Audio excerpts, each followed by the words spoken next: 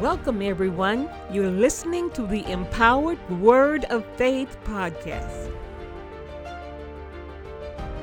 My name is Alfreda Lockett Evans, and tonight we're going to be talking about the power of no. Nancy Reagan, the wife of our late President Ronald Reagan, is credited with the quote, "Just say no to drugs." And that's found in the address to the nation at www.cnn.com. And it was written September 14th, 1986. Ms. Reagan was criticized by some who believed that her words were not strong enough and were therefore inconsequential and powerless. But I agree with Nancy, however, and appreciate her for encouraging young people to never get involved with drugs by merely saying no. We have to begin somewhere if we're going to stem the tide against drugs. Equipping kids with a quick answer is a start. Her words were, in my opinion, empowering to many young people when offered drugs because they gave them something to say. I pray that parents continue to teach their children to say no to other vices, such as sex, speeding, stealing, alcohol, and the like.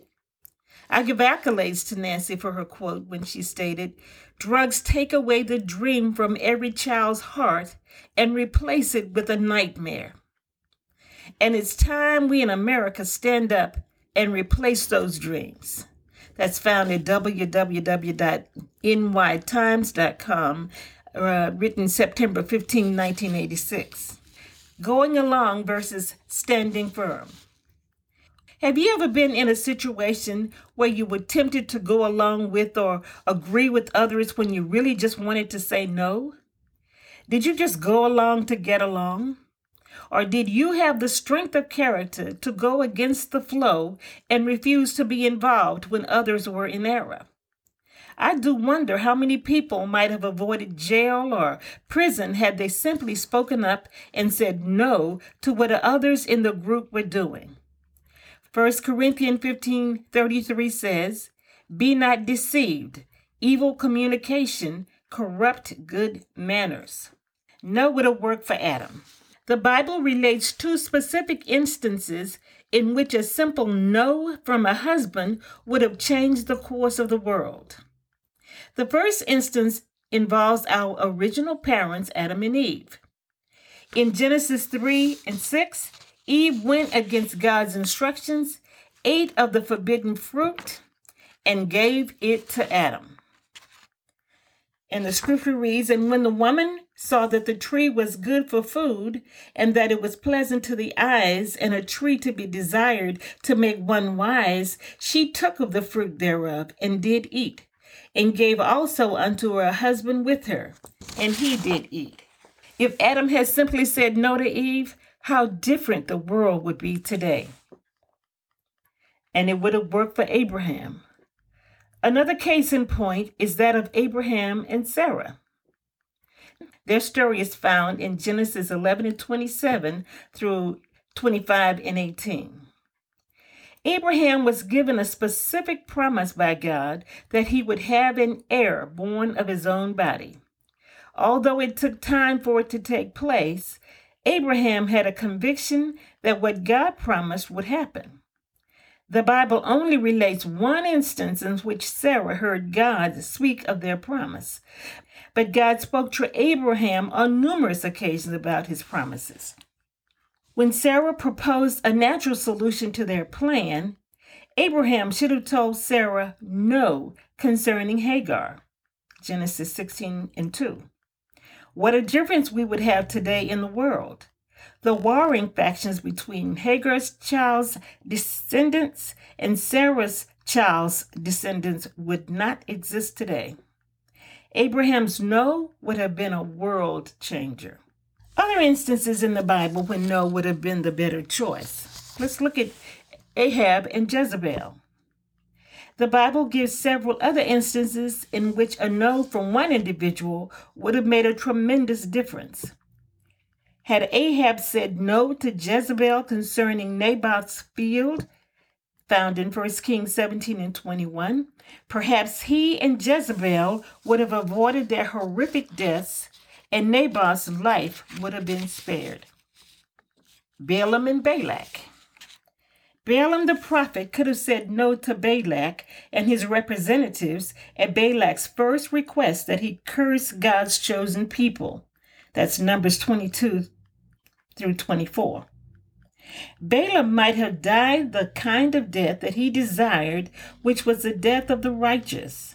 Numbers 23 and 10. But instead, he died an enemy of Israel. Eli the prophet and his two bad boys, Hophni and Phinehas. The prophet Eli, 1 Samuel 1 through 3, had evil sons, Hophni and Phinehas, and that's found in 1 Samuel 1 and 12, that performed evil acts in the house of God, 1 Samuel 2 and 22. Eli could have said a forcible and reinforced no to those bad boys, and all of them might have died a death of the righteous. 1 Samuel 4 and 3, and then verse 10, and then 17 through 18.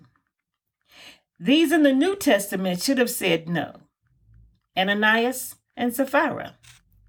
In the New Testament, Sapphira could have said no to her husband Ananias when they conspired to lie to the Holy Ghost. Acts 5 and 1 through 11. When she was asked by the apostles how much they received for the sale of their property, she could have told the truth. Although her husband died, she could have lived. But she agreed to Ananias' lie and fell dead too. Peter and some of the other disciples. There were other instances in the Bible when individuals were allowed to take a stand for right by saying no to wrong. The other disciples did not have to go along with Peter, for example, when he decided to go back to fishing in John 21 and 3. Are you responsible enough to say no to the wrong? There will be many times in our lives when God will expect us to say no to the wrong, which might even sway others to do right. It is our responsibility to stand up for God and openly declare that we refuse and reject the wrong. As Christians, we must stand for good and shun even the very appearance of evil. We must have the strength of character to stand out even when we stand alone. Besides, we're never alone. Jesus said in Matthew 28 and 20, "And lo, I am with you always, even until the end of the world." We should not fear the consequences of losing man's approval. Stand up and stand out against evil and say no to all wrong. Besides, we have no idea how many others will follow us when we adhere to doing the right thing. The Holy Ghost will give you the power that you need. And if you really don't have the power to say no, then get filled with the Holy Ghost. Acts 1 and 8 says, "But ye shall receive power after that the Holy Ghost is come upon you, and ye shall be witnesses unto me both in Jerusalem and in all Judea and in Samaria and unto the uttermost part of the earth." According to Luke 11, 9 through 13, it's just a matter of asking for it. The scriptures say, "And I shall say unto you, ask, and it shall be given you. Seek, and ye shall find. Knock, and it shall be opened unto you. For everyone that asketh receiveth, and he that seeketh findeth, and to him that knocketh it shall be opened. If a son shall ask bread of any of you that is a father, will he give him a stone? Or if he ask a fish, will he for a fish give him a serpent?